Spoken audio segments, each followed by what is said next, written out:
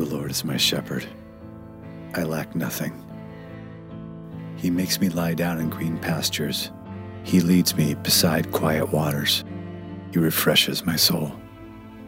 He guides me along the right paths for his name's sake. Even though I walk through the darkest valley, I will fear no evil, for you are with me. Your rod and your staff, they comfort me. You prepare a table before me in the presence of my enemies. You anoint my head with oil. My cup overflows. Surely your goodness and love will follow me all the days of my life, and I will dwell in the house of the Lord forever.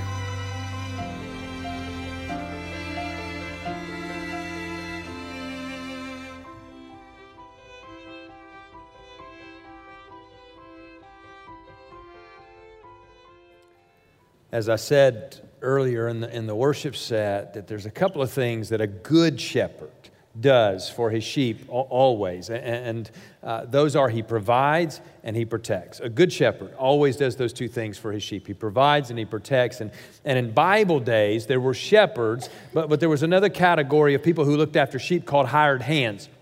Jesus talks about this himself in John chapter 10. And a couple of years ago, we spent about 6 or 7 weeks in one chapter of Scripture in John chapter 10, where we called it the good life. And we alluded to these things that there were both shepherds and hired hands. And the hired hands, they didn't really care, right? They weren't all that interested. They had no skin in the game. They had no investment in these sheep. They were hired. They were hired to watch the sheep. They were hired to feed the sheep. But there were others, sheeps, right? Or sheep. There were other people's sheep. They weren't theirs. And so they weren't all that interested. But the shepherd, when you have a shepherd, that's different, right? Those are his sheep, and he cares for his sheep, and he washes his sheep, and he watches over his sheep. And he wasn't hired to watch those sheep. He cares about them because they are his. And when they are your own, right? You know this about your children, right? When they are your own, you go the extra mile. You go the extra mile to nurture them. You go the extra mile to make sure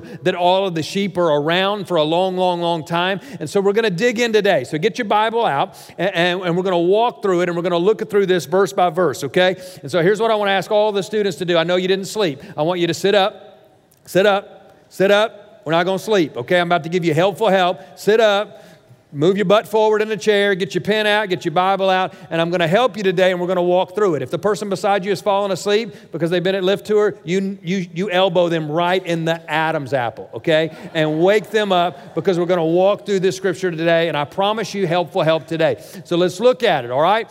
Verse 1.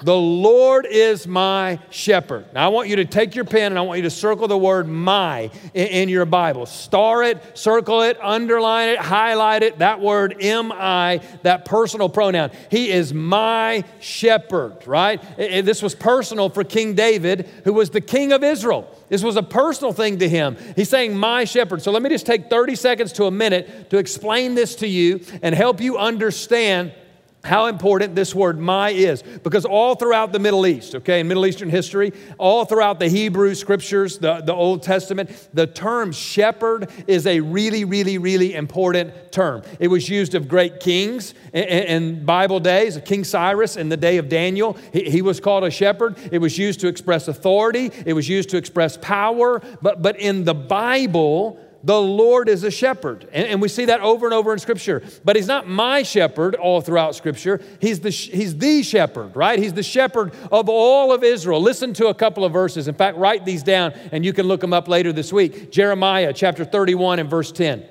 Jeremiah 31:10, it says, the Lord will watch over his flock like a shepherd. Now, flock, that's a group of geese, right? Or a group of birds or a group of lambs that he cares for the whole flock. It's plural. The whole nation of Israel is what's referred to there. In Ezekiel chapter 34, verse 10, I will rescue my flock from the mouths of their enemies. In other words, they're going to be eaten, and he will rescue his flock. Again, plural word, right? Flock. Zechariah chapter 9 and verse 16 says, the Lord our God will save his people like a shepherd saves his flock. The whole flock, right? The whole flock, and nothing but the flock. You see this all throughout Scripture, but then you get to this psalm, and Psalm 23, and you see this word, my. In most cases, when I've asked you to star or underline that word my, it's because it's some sort of self-centered or selfish reference point, right? But not here, not in Psalm 23. You get to it, and this is the picture of intimacy. This is a very, very, very unique thing in Scripture for a shepherd to be my shepherd. And everywhere else, God is the shepherd over all of Israel, the whole nation of Israel, the 2 million plus children of God in the nation of Israel. But here in this psalm, the Lord is my shepherd. He is my personal Lord. And I don't care about the other 1,999,999 sheep and Israelites and part of the family of God. This is for me, right? He's my shepherd. This is first and foremost about a personal relationship with God. The shepherd, by the way, is the most personal term in the biblical to refer to your God, right? There are words like king and deliverer. Those are strong words in the Bible, right? But not everyone has an audience with a king. And not everyone sees their deliverer. There are words like rock, he's my rock, or he is my shield. Again, those are very strong words, but you don't have a relationship with a rock, right? You stand on it. It is firm and it is secure and it's a firm foundation, but you don't relate to a rock. And there are times when we need a king, and there are times when we need a rock, and there are times when we need a deliverer, but at all times, we all need a shepherd, and we need my shepherd, the Lord. And so let me just explain to you for a second how in the Middle East sheep are treated, because they are affectionate towards sheep in the Middle East. And many times on a trip to Israel, our tour group will wander into a shepherd who's crossing the road with sheep or goats, and you watch this play out, and we've interacted with some of these shepherds at times. In the Middle East, they love them, and they have names for them. They give them all names or nicknames, right? They nickname their sheep based on the characteristics of the sheep. I do that for you, by the way. Many of you have nicknames, right? And your shepherd refers to you by the nickname, sometimes faithful and beautiful and stupid and whatever, right? And so we have nicknames, but most of the shepherds at the end of the night would bring their sheep into the pen and they count them. 1, 2, 3, 10, 11, 12, 23, 24, 25. But good shepherds and skilled shepherds and loving shepherds, they don't have to count the sheep. They just know. They don't have to count them because they can sense every sheep and its presence, right? And they have this ability just to get close to the flock of sheep, and they know immediately if they're all there or not. And if not, which one may have strayed off. In fact, when I was studying this, I heard a story of a modern day shepherd in the Middle East who you can blindfold and put, with a blindfold on, he puts his sheep in the pen, and just by the smells and the noises and the feel of the sheep around his legs, he can tell which sheep is there and which sheep is not there. And when a sheep is hurt or a sheep is helpless, the shepherd takes special care of that sheep. And they have this scarf thing when it's a lamb, and they will put that lamb into that scarf that is around their chest to keep that sheep close to them, and so that the lamb has time to heal. But it's even more so that the lamb knows that the shepherd loves him or cares about him, which is even more important than the time to heal, right? And I want you to hear today, your shepherd loves you. I want you to look at the person beside you and say, your shepherd loves you. Your shepherd loves you. Listen, he loves you. Your God loves you. No other God in the pantheons of gods, no other God in all of world religions loves his followers like our shepherd, like our God. Our God is a shepherd, and he wants a personal relationship with each of the sheep. And it's from that relationship, by the way, that he gives us provision. And it's from that relationship that he gives us protection, because he is your shepherd. And because he is your shepherd, he loves you and he cares for you and he protects you. No matter what happens, he will take a personal interest in you. Look at that phrase again. The Lord is my shepherd, verse 1. I shall not want, or I lack nothing. By the way, this is a declaration. This is not a prayer request. In fact, there's not one place in this whole psalm anywhere uttered out of the mouth of David or the pen of David some plea or some request of God. Everything in this whole psalm is a declaration, and it is assumed from their relationship. And look how David puts it. I lack nothing. or I will not lack. Literally in the Hebrew, this is the way it should be written. I lack not. I lack not. Some of you are products of the 80s and the 90s, like I'm products of the 80s and 90s. You remember we used to do that with the word not? We would make a phrase, and then we would put the word not on the end of it. How many of you remember that? How many of you remember that, right? It was crazy annoying, wasn't it? I mean, it was crazy annoying. When you walk up to your friend and go, that shirt looks good on you. Not. I think you're really smart. Not, right? I would love to go to prom with you. Not, right? We were such jerks, and we were unkind in the process. But they got that. That's not a product of the 80s or 90s. That didn't come along with a Rubik's Cube. That David did that, because that's exactly what he says in this psalm. I lack not. He said, I lack not. I'm not going to lack. Why? Because he is my shepherd. And some of you, listen to me, you need to put a not at the end of your sentences. You need to put a not at the end of the things that you've allowed to believe in your heart and you've allowed to believe in your mind, because you're a child of God. And some of us spend time in the world and we end up echoing what the world has to say about the culture that we live in, rather than looking at it as the children of God, right? And we see some need and we start confessing it. And we confess what the world would confess, and we shouldn't confess what the world would confess. Last week, I introduced you to Anthony Diaz, who's sitting right here front and center. And I told you that he had sent out letters to raise money for Egypt, and the temptation, I'm sure, was for him to think, maybe God wasn't in this. And maybe I'm not supposed to go to Egypt. I'm proud to tell Anthony today that not only is he going to Egypt, there are not enough friends that he has to invite to camp to go with him that'll be on scholarship. And so, but because of your faithfulness and your gentleness. And so we're going to have to spread the wealth among all of you inviting friends and inviting people to go to camp who need a scholarship. And we want to help all of our youth ministries across the board in regard to that. And some of you are identifying with what is bad in your life, and you are saying it out loud. And I'm telling you, as a child of God, this is a faulty belief and a faulty behavior. That you see some area where you perceive lack, and you go ahead and verbalize it. You go ahead and say it out loud. We got to be careful with that, church. The Word is very clear about the power of the spoken word. And I can give you all kinds of examples. You see the economy start to slip. And you see maybe your company is shaking a little bit, and you will not only think it, you will say it out loud, I'm going to lose my job. Why not put a not at the end of that? I'm going to lose my job, not, right? You hear from a doctor, and it's not a good report. And by the way, let me just say to some of you who are doctors, I love you. We appreciate your brain. You need some PR help. You're so smart that you're common sense stupid. And sometimes I've been in those meetings where you will deliver horrible news in such an unkind and certain way. I've been in that room. I've been in that room where the doctor says, hey, here's the worst news, acting like I'm interrupting them, right? And they hand me the bad news and say, here's the worst news ever, see ya. And they don't even want to answer a question. And you leave the doctor in that moment and you think, well, what the doctor said is true. And you leave and you think, worst case immediately, and you run with that, but you need to put a not at the end of that. Why? Because the Lord is your shepherd. I'm going to be sick forever. Not.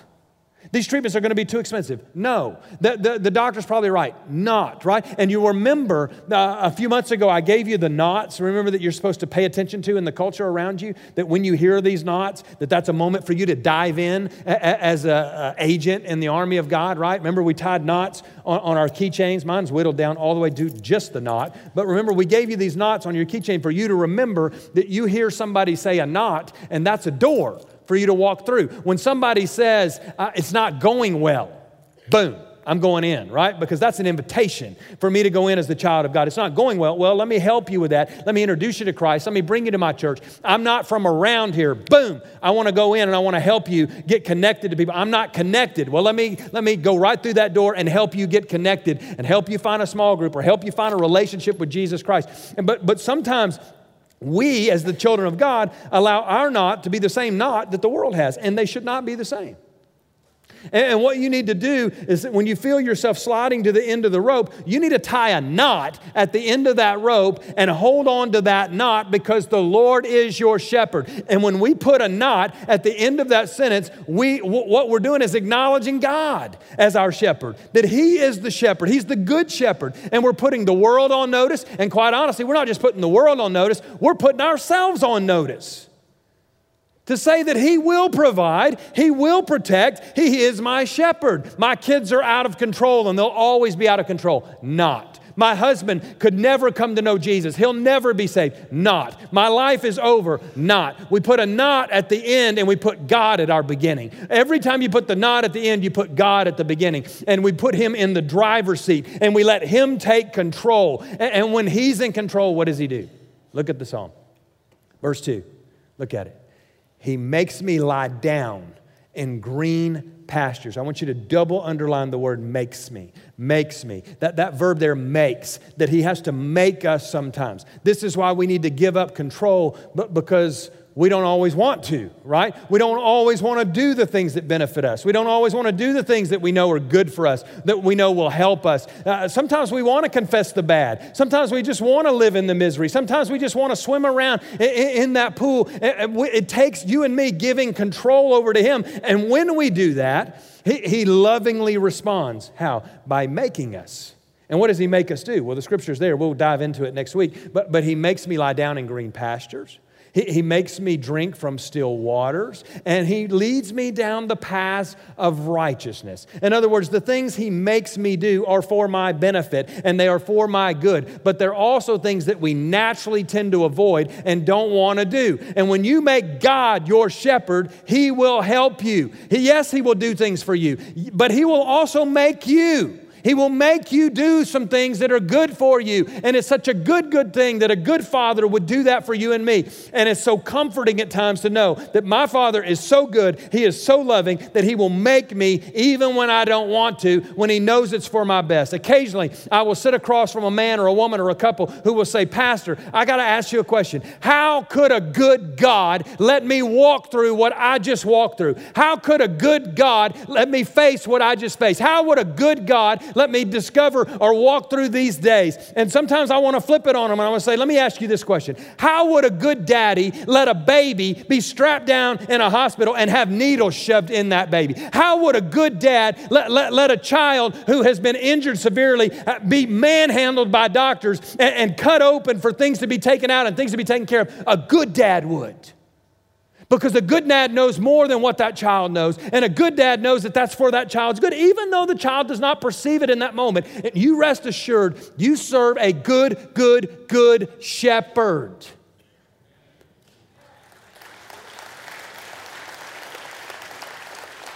And the image of Him making me is about absolute surrender to Him. That you and I declare, God, make me. I can't do this on my own, so you make me do it. This is an acknowledgement of your absolute helplessness and absolute need before God. It's like making a baby take a nap. Because you know the baby needs the nap, right? When all of us now are like, man, I wish somebody make me take a nap. What happened to that? Where we bring the mat to work, right? And roll it out, and they say, we're going to sleep. Eat your 4 Cheerios and then take a nap. We would welcome that today because we know it's good for us and we know we need it and we know we want it. That's what the good Father does. And sometimes, listen to me, I want you to hear me. Sometimes we are tempted to measure the faithfulness of our God by the greenness of our pastures. When everything is going right, and everything feels comfortable, and we're really comfortable, then we think, man, God is so good. He is such a good God. But when everything starts to brown up a bit, we want to say, where's God now? And what is going on now? And where are you, God? What happened to you? And by the way, the grass in Israel is like the grass in Tulsa. It's not magically green. And in fact, Limley asked me the other day, why are we painting the grass green in different places all over the city? And some sort of fertilizer, right? And they put the paint in it so they can see it, but it's not magically green because it's the Holy Land. They go through seasons just like we go through seasons in Israel. In fact, just like here, they can go through 3 seasons in 1 week, just like we do, right? And it'll be warm and cold, but in the spring, man, I've been to Israel in the spring. And in the early fall, that grass is very lush, and it can be found easily. But in the middle of summer, when that Middle Eastern sun is scorching down on that hot place, man, it is hot. Or in the winter, when the ground goes cold and the ground has become really cold, things start to brown and things start to thin out a bit, right? And it's a skilled shepherd, by the way, who in the winter or in the heat of the summer can find the grass for his sheep. And we like to measure God's faithfulness by the greenness of our pasture, but we should be measuring it based on His ability to find the grass and His willingness to lead us to the grass and His power to make us lie down in it, right? That's what we should measure it on. And all of us, by the way, are going through a season right now.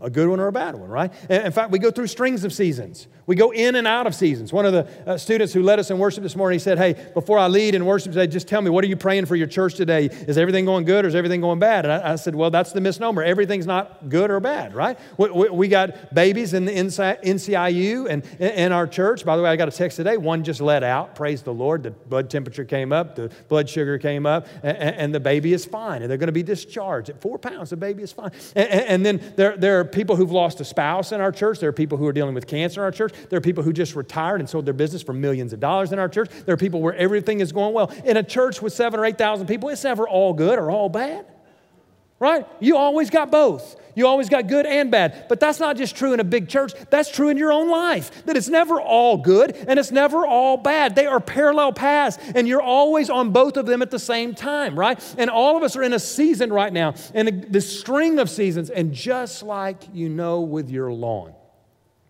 that it will go through winter where the ground will freeze and the grass will go brown. The spring is coming. And it's going to get green again, and the life is going to come. In fact, this morning, about 5:30, when my alarm went off, I could hear the birds singing outside. First time in a while I've heard the birds singing in the morning. I thought, I love the spring. I love it when things start to pop and things start to come to life and we can play golf again. And we go through that, right? But it feels like there's moments where it's winter, and there are moments when it's hard to hear God's voice. And there are moments where it's hard to see His hand. But rest assured, if the Lord is your shepherd, He is there. And He is working underneath the ground. And He is moving. And your God is not a seasonal God. He is there in every single season of your life. Never a day have I walked alone. Never a day has He ever let me fall. And as sure as February gives way to March, gives way to April, you know that your season will turn from bad to better to great. You know that to be true. And when you're going through this season, whether it's a good time or a bad time or a tough time. And by the way, you're either coming out of a tough time, going into a tough time, or in the middle of a tough time, right? Because it's seasonal, and those things happen to all of us. And some of you have been around on this planet long enough that you can sense it. And you feel it, and the Lord's given you a hint and a hunch, and you brace for it. And you say, honey, well, I think it's going to be tough, right? But you're also aware, because of your maturity, that you will soon be coming out of it, because you know it to be true. And in the middle of a tough season, we just want out, don't we? We just want to escape the tough time, and we want to get to the green grass immediately. But hear me, the shepherd doesn't just pick up the sheep and escape. The shepherd leads the sheep to where the green grass is, even if it's sparse or spare. The shepherd knows how to do that, and He wants to lead you through the moment and the season that you are in at this moment. Hear me and write this down. Peace is not the same thing as escape.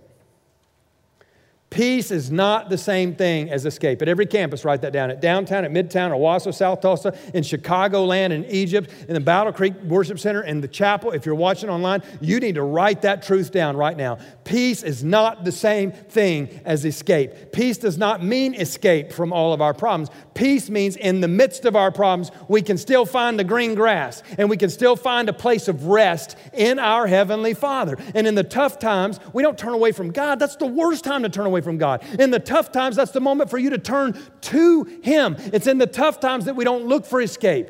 We look for embrace from our Heavenly Father, from our shepherd, and what He means to us. And this is all about who God is. Who is your shepherd, right? This is about finding your identity alongside His identity, because He's the shepherd. The Lord is my shepherd, and I am His sheep. And our identity is found in who He is to us. Go back to verse 1.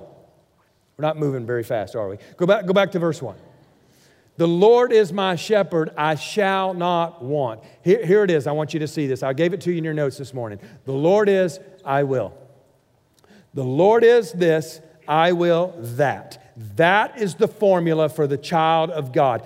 That is the basis of our faith. Because God is this, I will that. And often we get that screwed up in this world and we take our cues from the culture rather than taking our cues from the Holy Spirit of God. And we think the problem is this, so I will that, right? My season is this, so I will that. My friends did this, so I will that. My family's done this, so I will do that. Instead, we got to flip our focus off of the culture, put our focus on God Almighty. He is my shepherd. The Lord is this, so I will that. That is the formula for the child of God. The Lord is blank. Fill it in your notes. You come up with the truth that God is for you. The Lord is this, so I will whatever it is that He's leading you to do, to respond in a way that gives Him glory and honor in your life. The Lord is my healer, so I will be healed. The Lord is my provider, so I will be taken care of. He is my shepherd. He is my rock, and I will not stumble, and I will not fall. The Lord is my shield, and I will be protected from the fiery darts of the enemy. You write it down and keep it and make a copy of it. Put it in your windshield. Put it in your mirror in your bathroom. Find a place to get this truth in your heart and on your lips that you confess the truth of the Lord is my shepherd. And you need to read these things out loud. You need to get in a group of people at times where you read these things out loud. You get with two other people and read the Bible to each other and read the truth out loud. Make some positive confession that this is what God says. And sometimes there are people in your life who are in by green pastures, and sometimes there are people by still waters, and sometimes there are people in the valley of the shadow of death. And sometimes when you come out of the valley of the shadow of death, I've heard it 1,000 times, because I declare to people, you ought to put God on praise right now. You need to shout it from the mountaintops that you came out of that oven, and the Lord is seasoning you. He is working in you. He's doing fresh things in you. And many times they're afraid to declare that because they say there's still people in the valley. I can't declare God healed me. There are still people God hadn't healed. Let me tell you something. When you're in the valley of the shadow of death, you need to hear the people in the green pastures and in the still waters shouting to the glory of God. It is encouragement to those people. And you make this positive confession. He leads me beside quiet waters. We're going to come to that in a few weeks, but what is that? That's a place of rest. Sheep are terrified by running water. And so He leads them. The Good Shepherd leads them to the water that is still and is quiet. It's a calm in the midst of chaos. And that's what God does. In the midst of any storm, He is more than capable of taking you to the calm. And this psalm, by the way, it's a call back to the wandering in Israel. It's a call back to the Exodus. That's what David, the shepherd, is doing as he's writing this psalm. When they left Egypt in the Exodus, they were in the desert for 40 years. And in the midst of that wandering, on a regular basis, this is what the Bible says happened. In fact, in Numbers chapter 10, verse 33, if you want to write it down and look it up later, it says, the ark of the covenant of the Lord went before them. And on a regular occurrence, it says the ark went before them to find them a place of rest. That's what God does. That's what your shepherd does. It tells me that if the ark of God or the presence of God went before them, He's before us today. He is leading us today, more today than He did in that day because of the presence of the Holy Spirit of God, that whatever season you're walking through, whatever time of turmoil or moment of confusion, your God is not confused. He did not drop something and bend over to pick it up and lose focus on His sheep. Not for one moment. He is not confused. He is not lost. He is leading you. He is leading you. And He loves you. And He is taking care of you. And He will go before you to find a place of resting. And when the cares of this world feel like a tornado, and it feels like chaos, He will find the calm. And He can get you there every time. Look at verse 3. He refreshes my soul. Refresh means to restore. He restores me. He restores us. What does He restore? Well, what do you need restoring in your life? That's what He wants to restore for you, right? And I want you to hear me.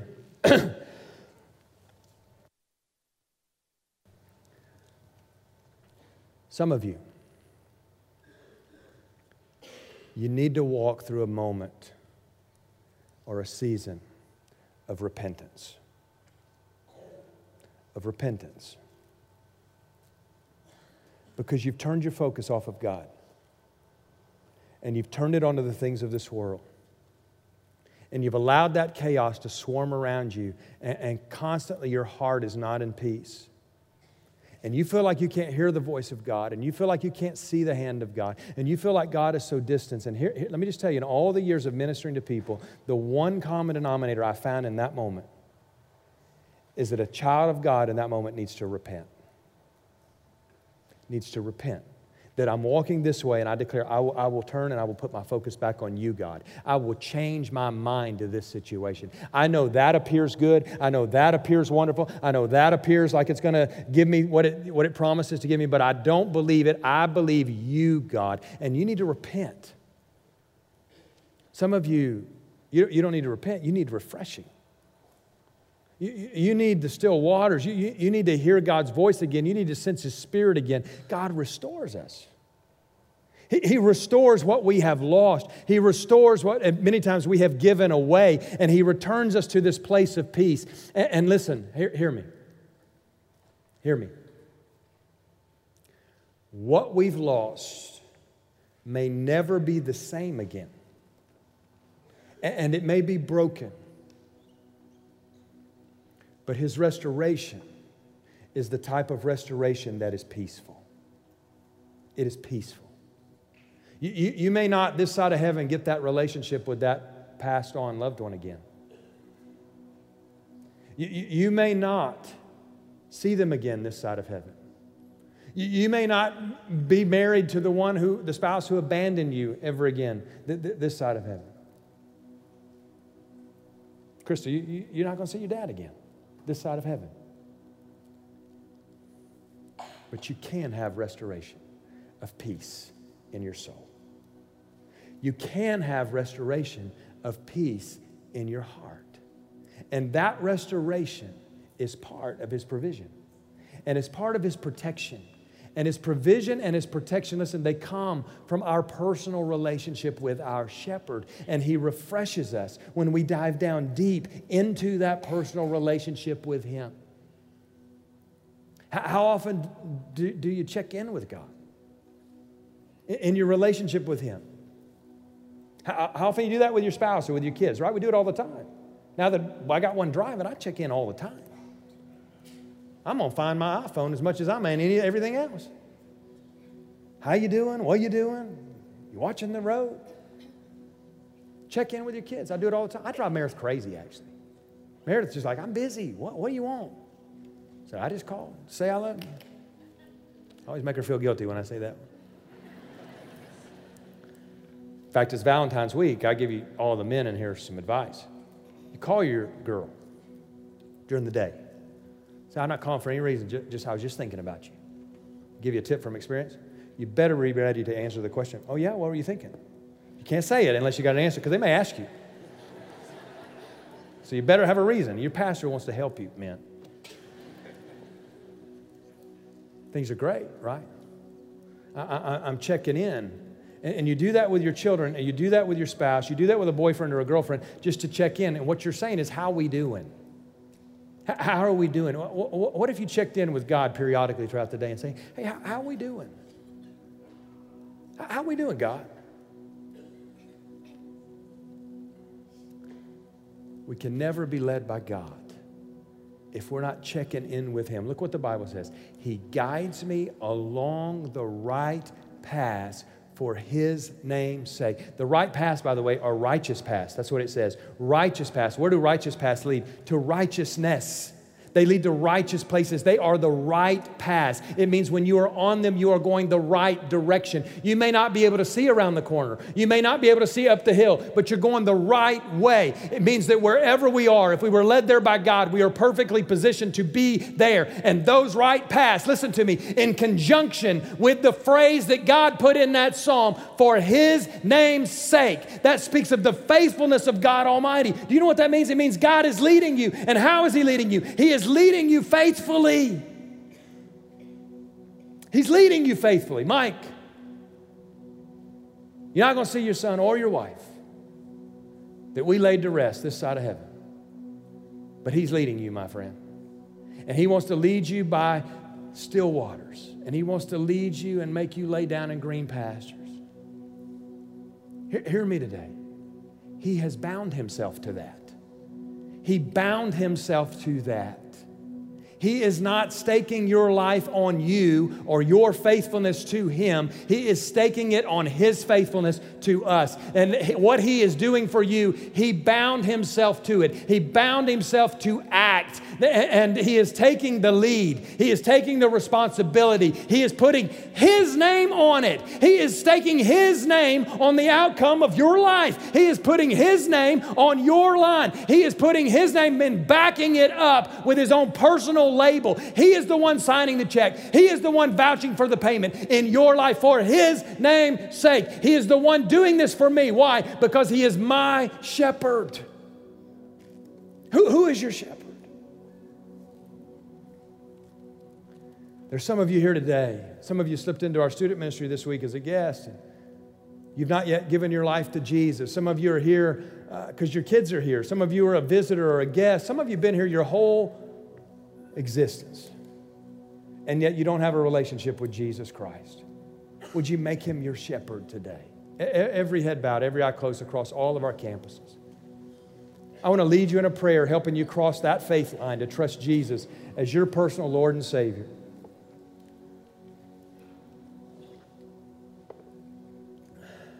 I'm going to pray it one phrase at a time so that you can repeat it after me.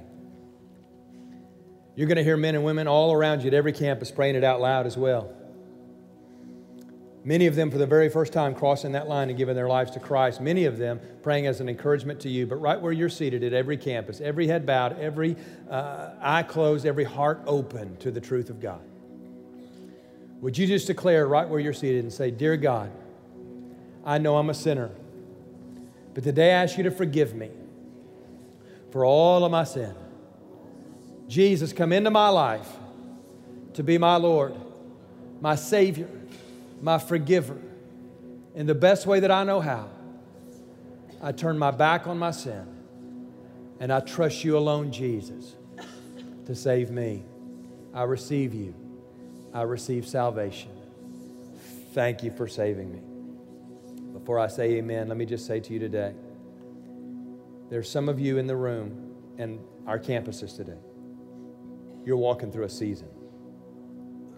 And if you were to get really, really, really honest and tell the truth, you would declare to the Lord today, "I'm tired." Because the season you're in is really tiring and tough, or maybe you're just coming out of a tough time. But whatever it is that you're feeling today, I think we need to make that declaration to the Lord. We need to be honest with the Lord. He knows it already anyways. "God, I'm tired. God, I'm dry. God, I'm parched. God, I'm hurting. God, I'm bruised." And we need to make that declaration to Him, but then we don't leave it there. We follow it up and declare the truth that comes after that. "I am this, but the Lord is my shepherd, and I shall not want." And what we're going to do at every campus today is we're going to open up the altars for you to come and pray. For you to come and do this wrestling match with your Heavenly Father and your Holy Spirit. For you to come get on your knees and to say, "God, I'm lonely, but the Lord is my shepherd, and I shall not want." And I want to borrow a phrase from my charismatic friends and brothers. What you need to do is pray through. You pray from where you are through to where you need to be. You're seeing it as if it's already done when it's not done in order for it to be done. That's what faith is. It's the hope and the assurance things that are not seen and we can't see today. It's done in the heavenlies, by the way. Everything you need, it's already done. And you need to declare that it is done, and you need to tell your soul to get in line with your spirit. And you need to take your mind and your will and your emotions, and you need to command them to get in line with your spirit. David said, "Praise the Lord, O my soul." That was his spirit telling his soul who's in charge. And what we're going to do here, I don't care if you feel like it, we're going to worship the Lord. That you're taking your mind and your will and your emotions, you're bringing them under the phrase, "The Lord is my shepherd, I shall not want." At every campus, would you stand together with me? We're going to open the altar. You begin to come even now, and we're going to pray, and we're going to sing, and we're going to worship. Don't wait on somebody else to come. Just make your way out. Let's get on our faces before the Lord today, and let's pray through. "The Lord is my shepherd, I shall not want."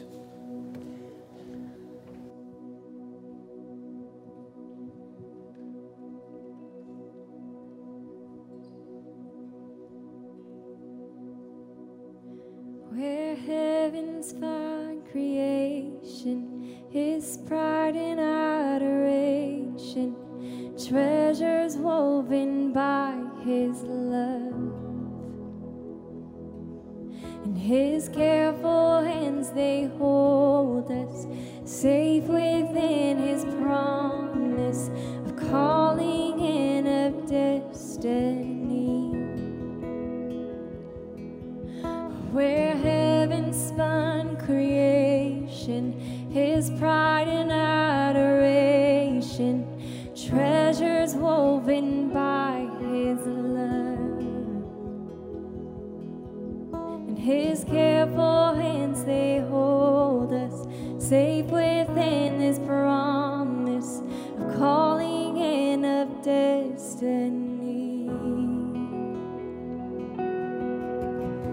And I will sing of all you've done, and I'll remember how far you carried me from beginning till the end. You are faithful, faithful to the end. And I will sing of all you've done, and I remember how far you carried me from beginning until the end. You are faithful, faithful to the end, until the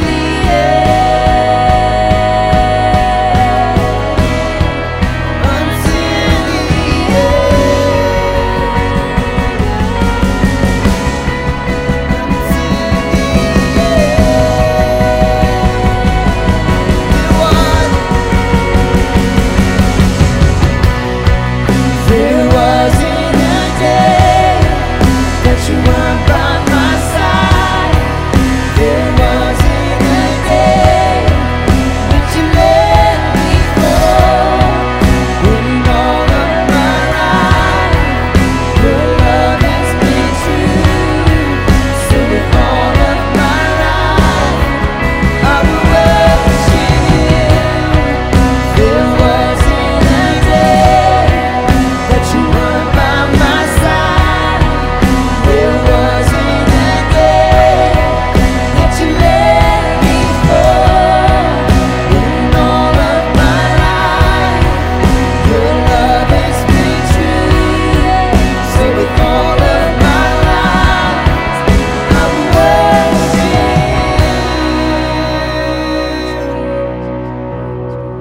I will worship.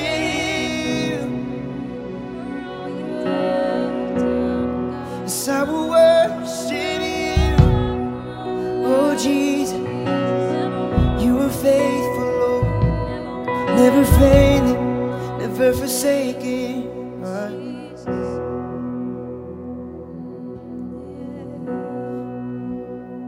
Surely your goodness and mercy they follow me all my days, all my days.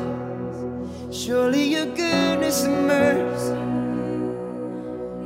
follow me, follow me. The Lord is my shepherd, I shall not want. The Lord is my shepherd, I shall not want. You say, the Lord is my shepherd, I shall not want. The Lord is my shepherd, and I shall not want. You sing, the Lord is my shepherd, I shall not want.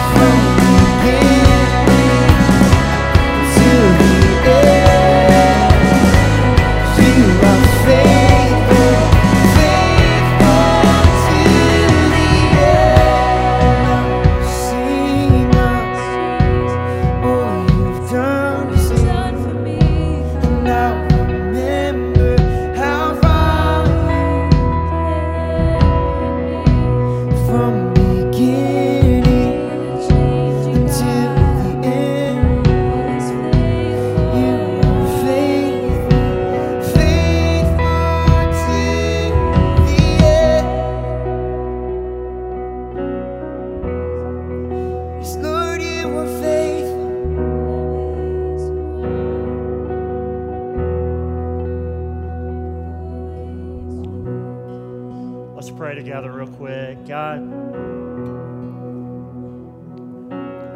there's a lot of people in this room, they've got things going on. Lord, many of them have laid them down to you just now. And God, we're just going to declare that you are our shepherd. God, I pray we make it personal.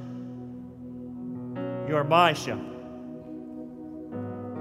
And God, you want to walk with us through the good, through the tough, through the best, through the difficult. God, you walk with us. And we declare that today, that you are our shepherd, and we're going to hold on to that. We're going to walk out of here and live in that. We're going to follow you. So, God, I just pray we'll be true to what you've spoken to our heart today. And we pray in Jesus' name. Amen.